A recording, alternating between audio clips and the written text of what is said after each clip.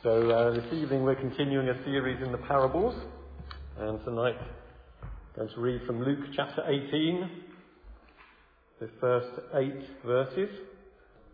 It's on page 1051 in these church Bibles. So Luke chapter 18, it's called The Parable of the Persistent Widow. Then Jesus told his disciples a parable to show them that they should always pray and not give up. He said, in a certain town there was a judge who neither feared God nor cared what people thought. And there was a widow in that town who kept coming to him with the plea, "Grant me justice against my adversary."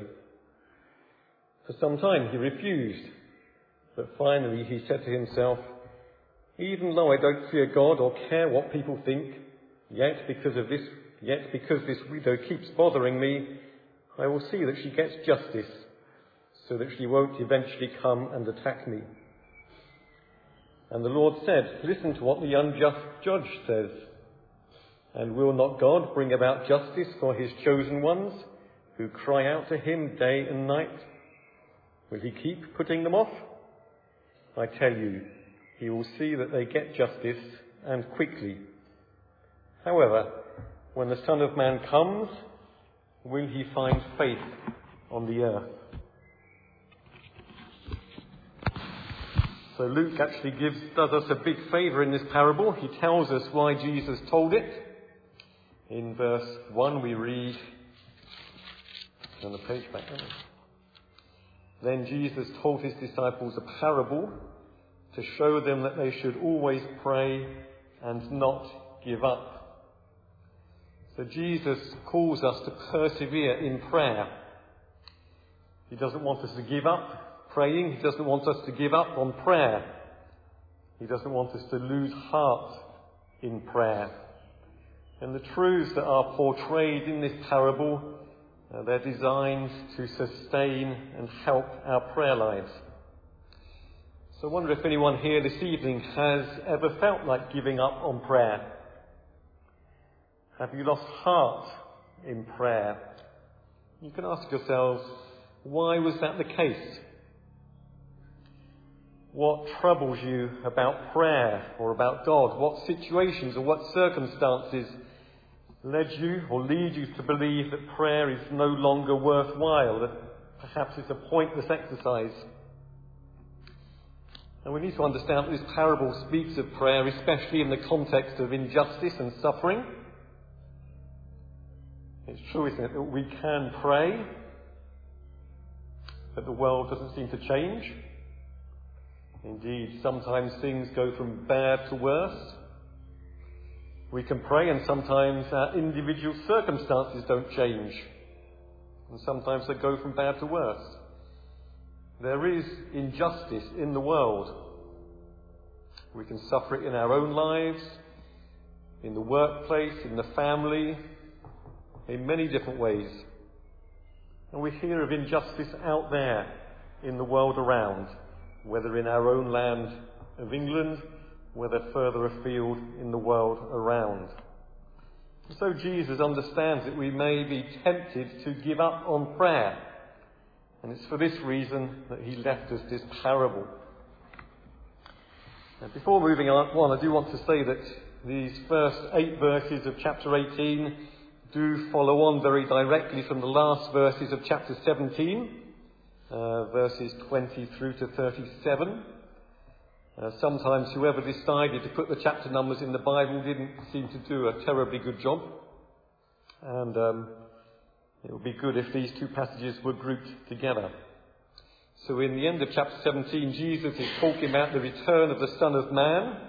The Son of Man is a title that Jesus often uses of himself. And he compares his return to the situations of 2 characters from the book of Genesis, the first book of the Bible, Noah and Lot. And in both of these situations, that of Noah and Lot, they were living in a context where there was a lot of bad stuff going on, where evil was rampant. There's a lot of injustice which would have caused them personal suffering. And both had to wait for the day of God's intervention They had to wait with persevering faith. And Jesus is really saying that his disciples, his people, will have to wait for his return in judgment and salvation, and they will have to endure similar circumstances. There will be a lot of injustice, and that injustice causes us suffering. But we need to wait for Jesus' return with faith and perseverance. But just as Noah and Lot saw God intervene in both judgment and salvation, so we're to draw the conclusion that Jesus will also intervene in the same way in both judgment and salvation. Jesus, who is the Son of Man, will deliver on his promises. He will appear again, and when he appears again, he will judge evil, but he will also right wrongs. He will make all things new, and he will save his people. And the parable told in chapter 18, verses 1 to 8, drives home these lessons and reminds us of the need to pray while we are waiting, even in circumstances where there is injustice, persecution, trial and suffering. And the concluding words of the parable do confirm that we are talking about Christ's return. For he says in verse 8 of chapter 18, when the Son of Man comes, will he find faith on the earth? As we move into this parable, what I want to do first of all is ask the question, what is God like? So I think that is, in a sense, at the heart of this parable. I want to highlight a danger when we read this parable, that we might miss out on a line of reasoning that was common in ancient times, but perhaps is less so now. It's actually possible to read this parable and to draw some quite awkward conclusions about God. It's possible to read it and to make a direct comparison between the judge in the parable and to think that God is like that judge in a wrong way. If we fall into this trap, we can end up thinking that God is some kind of grumpy old man or some kind of tyrant who only answers prayer very reluctantly just so he can get us off of his backs. That's not how the Bible represents God in any way. It's not a flattering view of God. And we can ask ourselves, has the church portrayed God in that way in the past, or does it even do so today? I fear it may have been the case. So what kind of reasoning does the parable take? I want to put it in these terms. If in a worst case scenario something is true, Jesus is saying that in the very best case scenario we can be infinitely more confident of the same thing being true. So to apply it to the situation here, if in the worst case scenario someone can obtain justice by being persevering and persistent, then we can be infinitely more confident that in our case, in the best case scenario, we also will obtain justice in the same way. So let me dig into that a little bit. Let's look at the worst case scenario, which we find towards the beginning of the parable, which we find in this judge who is not worthy of the name judge, who is not worthy of the office of judge. He is described, and he even boasts, describes himself as not fearing God and as not caring about men. This is a judge where we really have the worst case scenario. It means in all likelihood he's corrupt, he's self-serving, he only gives justice if it's in his own interest to do so. He will only give justice if he gets something out of it, be it a bribe, be it influence, and in all likelihood will dispense unjust decisions if people are paying him to do so. So we have this worst case scenario of a rotten judge. The second worst case scenario we have a person who, given the nature of this judge, is the least likely to obtain justice from him. She is a widow in a society where women were looked down upon and valued far less than they are today. She would be amongst the most vulnerable and weakest in society. She is likely to be poor and so unable to offer a bribe. She has no members of society who seem to be male friends to support her cause, to stand with her, or to represent her. She and her cause would have been of absolutely no interest to this judge. And yet, as we have in so many of Jesus' parables, we have a surprise in the story. Jesus' listeners would not be expecting this in any way at all. There's a big surprise. This widow, before this rotten judge, gains justice. Why? Well, again, the parable is not very flattering about the judge. He eventually gives in simply to get rid of her.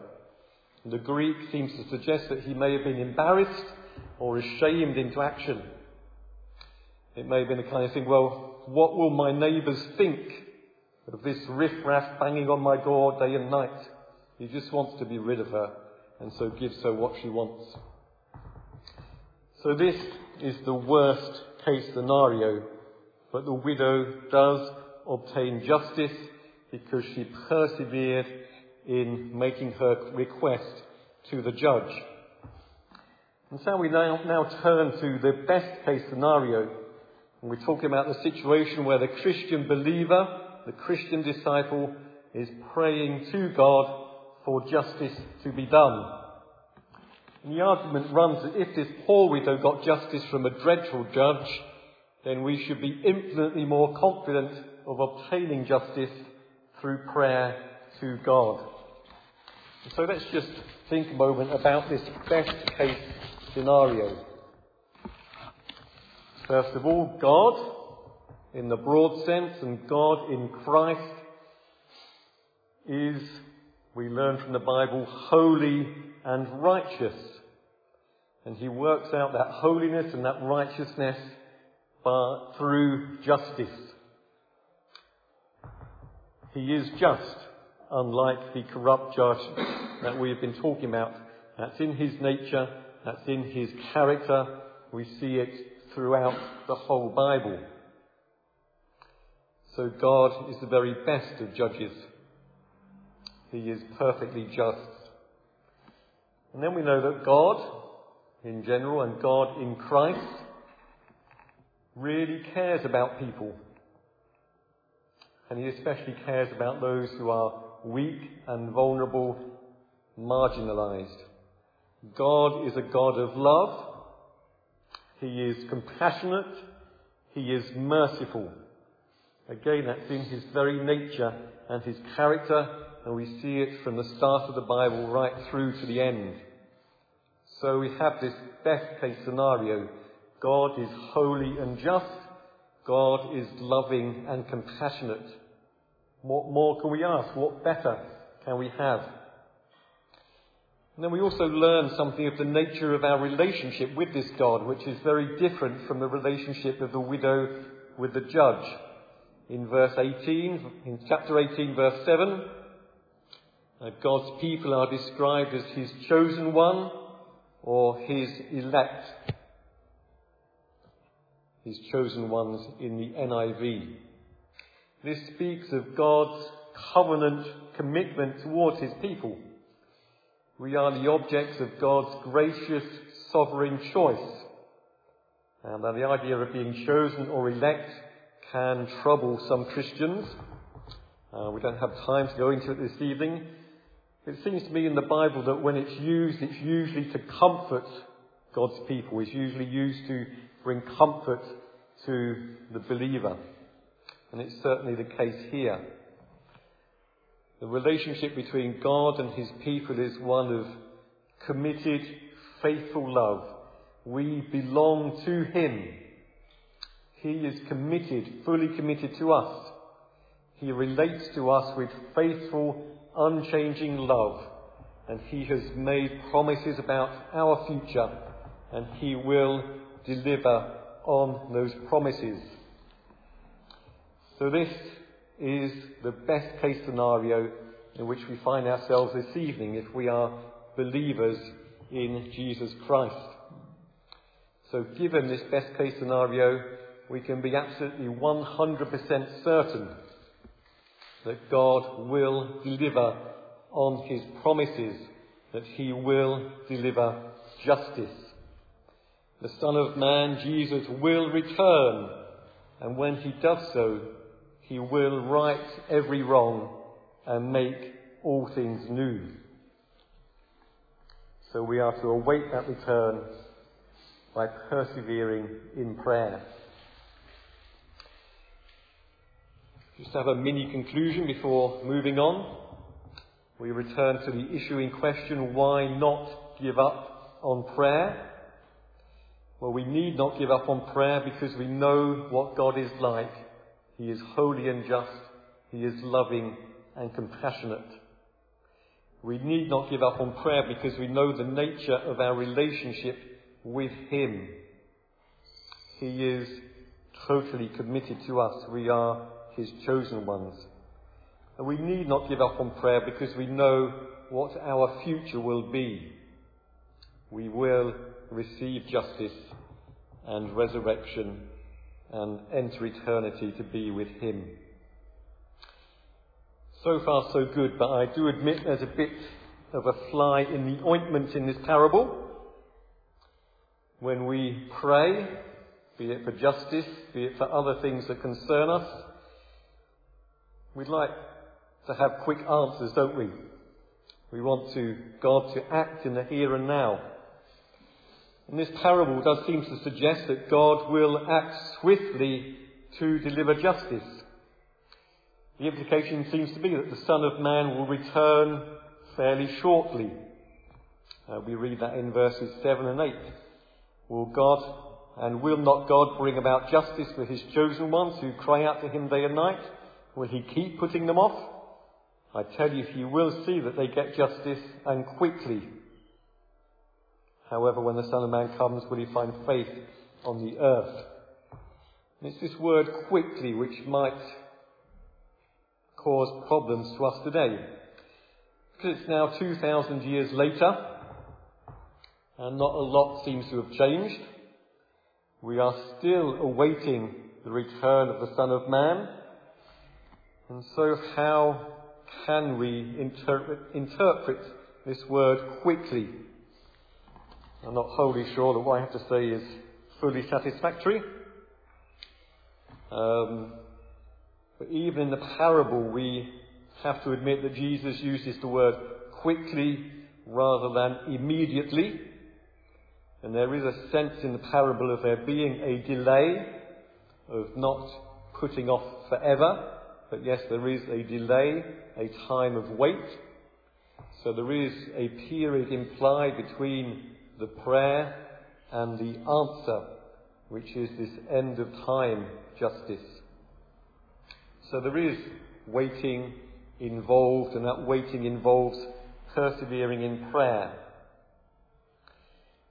Now we might want to go down the line also of comparing what we might call a divine and eternal perspective with our very temporary perspective here on earth. In other words, to God who dwells in eternity, 2,000 years, it's merely the blink of an eyelid, and our lives are far shorter. So what might seem slow from our perspective is quite quick from an eternal and divine perspective. And this is actually the line the Apostle Peter took when he wrote to Peter, his second epistle. We studied it earlier in the year. And Christians towards the end of the first century were beginning to have the same doubts and the same issues and the same questions. They expected Jesus to come quick, and he hadn't come several decades later. And this is what Peter answers in chapter 3, verses 8 to 9. Do not forget this one thing, dear friends. With the Lord, a day is like 1,000 years, and 1,000 years are like a day. The Lord is not slow in keeping his promise, as some understand slowness. Instead, he is patient with you, not wanting anyone to perish, but everyone to come to repentance. So the idea that what is quick to God appears slow to us. I do have a third interpretation, but I'm a bit hesitant and reluctant to share it. I've not seen it in commentaries. I don't know if it's supported by the Greek. I'm not keen on innovation because I think if 2,000 years no one else has had the idea, then it's probably wrong. So I submit this to you with these caveats. Is Jesus saying that when he returns, we will obtain justice quickly? In other words, the process will be quick when he actually gets here. As I say, I just don't know if the Greek supports such an interpretation, and as I haven't seen it in the commentaries, it's unlikely that that's the correct one. I do think it's biblically true that when Jesus does return, it's not going to take ages and ages to put everything in place. That when he does return, he will put everything right, make everything new very, very rapidly. I think that's a fair biblical point of view from the broader biblical perspective. But whether that's what he means here is probably questionable. Time is moving on. I've got quite a lot more to say. We've seen then that Jesus will return one day to bring justice. But what about the here and now? I do want to make some digression into that. From the broader biblical perspective, we do face problems of injustice personally at a national level. At an international level, these can affect our lives quite profoundly and cause pain. We can ask ourselves, is this parable saying we could just sit around and wait and pray and do nothing else? Are we to just look ahead and think that God isn't concerned about our lives and our communities and our countries today? So I just want to, if you'll allow me, give a few minutes to rapidly share some ideas. First of all, the law of the Old Testament certainly teaches that we should seek justice and uphold justice and work for justice in our societies. Given that God is by nature and character just and righteous, we should be seeking justice in our own situations. And the prophets also teach us that we should be concerned for justice, especially for justice towards those who are weak and marginalised and vulnerable. The prophets teach us that it's right and appropriate to denounce injustice where it exists and to promote just solutions in their place. And obviously prayer for justice has an important role to play in this area. Then when we read the Psalms, we can see that the Psalms teach us that we can be very honest with God when we suffer personally from injustice in whatever way. We can bring the situation before him.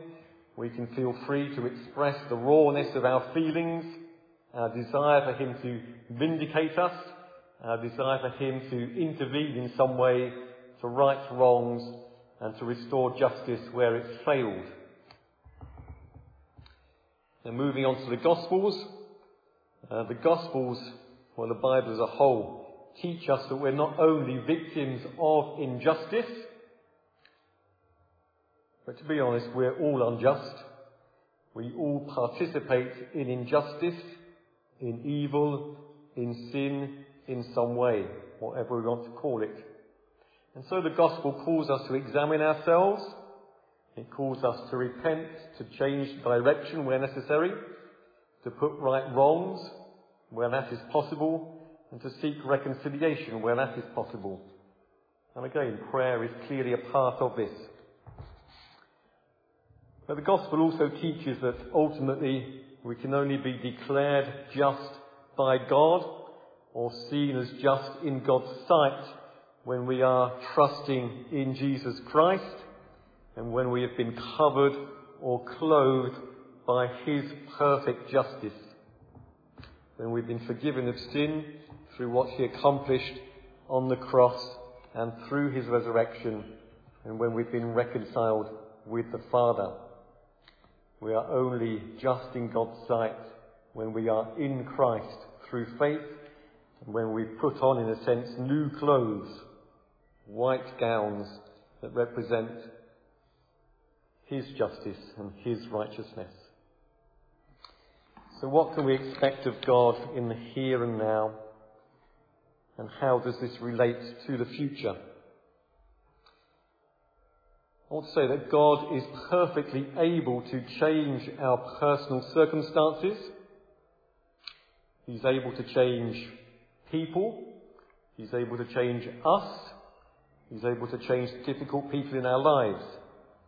He's able to bring change to communities, to countries, and to the world in a way that justice is promoted, progresses, and is restored. We can pray to this end.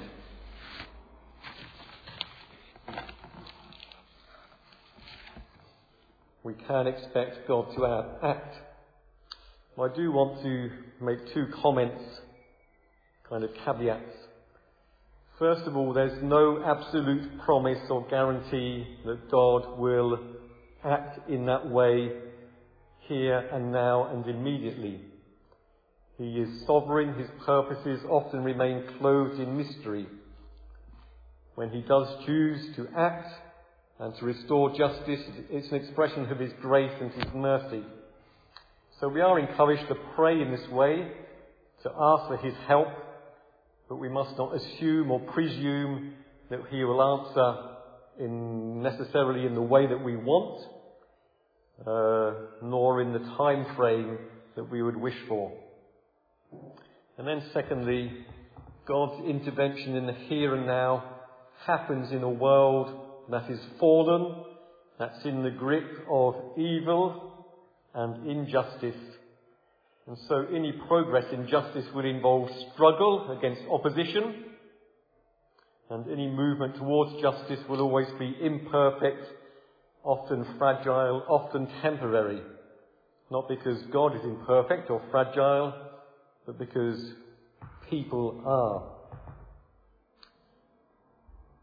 So I'm going over this ground rapidly. We can talk more afterwards. And throwing that back into the parable, whilst in the here and now justice is a struggle, we know that in the future, when the Son of Man returns, this will be different. There is 100% guarantee that it will happen, that he will deliver on his promises. Jesus will return. We can be absolutely certain of that. And then when he does return, after the resurrection, in the new heavens and the new earth, in eternity, whatever that looks like, justice will not be imperfect. It will not be temporary. It will not be partial. No, it will be everything we've ever aspired for and far better. He will right every wrong. Every form of injustice and evil will be banished from the new creation as everything is made new. It will last forever. So there's just a few thoughts rapidly strung together, probably meriting a lot more explanation. As I begin to draw to a close, I just want to give some thoughts on prayer and faith. Jesus asks a question, doesn't he? When he returns, when the Son of Man returns, will he find faith on the earth? Why did he ask this, and what are we to learn from this question? Well, we're living in a world, aren't we, where there is injustice, where there are trials, problems, difficulties, where these cause pain and suffering. I think it's true to say that these kind of things in our lives, they undermine faith, they put faith to the test. Have you ever had the experience of your faith being weakened, even being overwhelmed or breaking? What were the kind of questions or issues or experiences that led that to happen? And I think we'll find that often related to the experience of injustice, unfairness, trials and pain, and accompanied by the observation that sometimes God doesn't seem to be doing very much about it. What happens to our faith when it comes under pressure, when it's undermined or tested by the hard things that happen in this fallen world? I think in such a situation we can go one of two different directions. We can go the direction that Jesus mentions at the start of the parable. We can lose heart and we can give up on prayer. Or we can go in the direction that Jesus encourages us to go in. We can persevere in prayer. I trust that this parable helps us to see things differently and to understand the value and the importance of persevering in prayer. When injustice seems to prevail, when our difficulties seem never ending, when circumstances seem to go from bad to worse, prayer remains important. And if prayer doesn't seem to change the circumstances or the people around us, I think what prayer does change, and perhaps is the most important aspect of this, is that it can preserve and sustain and strengthen our faith. Because prayer brings us into contact with the God who is there to strengthen us, to keep us, and to preserve us until the day when Jesus returns again. And so there will be that kind of virtuous circle. As we pray, our faith will be strengthened. As our faith is strengthened, we will pray, and we will be preserved in that faith. We will grow in our hope, in our assurance, and in our confidence in such a way that Jesus will find us ready for him and with faith when he returns. So yes, I want to suggest that it is, yes, good and important to pray for situations of injustice out there, but one of the most important reasons to pray is that as we do so, we are in the orbit of God, we are in contact with God, we are in the presence of the God who will preserve our faith and strengthen our faith in the face of all the pressures that come upon us. So to conclude, to go back to the question, why not give up on prayer? Well, we need not give up on prayer because we know what God is like. To quote from a previous sermon series, God is great, he is glorious, he is good, and he is gracious. He is holy and just, he is loving and compassionate. And for all of these reasons, we need not give up on prayer. We need not give up on prayer because we know the nature of our relationship with God. God is so utterly committed to us that he has adopted us as his very own children, now and forever. And because of that extraordinarily precious and privileged relationship, we need not give up on prayer. We need not give up on prayer because we know what the future holds. We know what our destiny is, even if we're living in a fallen, dreadful, unjust world. We know we're heading towards resurrection, towards eternal life, towards the new heavens and new earth, towards the beautiful presence of God, where justice and peace will prevail. We need not give up on prayer because it's in the presence of such a God as this that our faith will be sustained, strengthened and preserved as we await the day of Christ's return. So let's encourage each other to persevere in prayer with that reassurance that, yes, Christ will find faith when he returns. But part of the process of heading in that direction is that we persevere in prayer to such a God as this.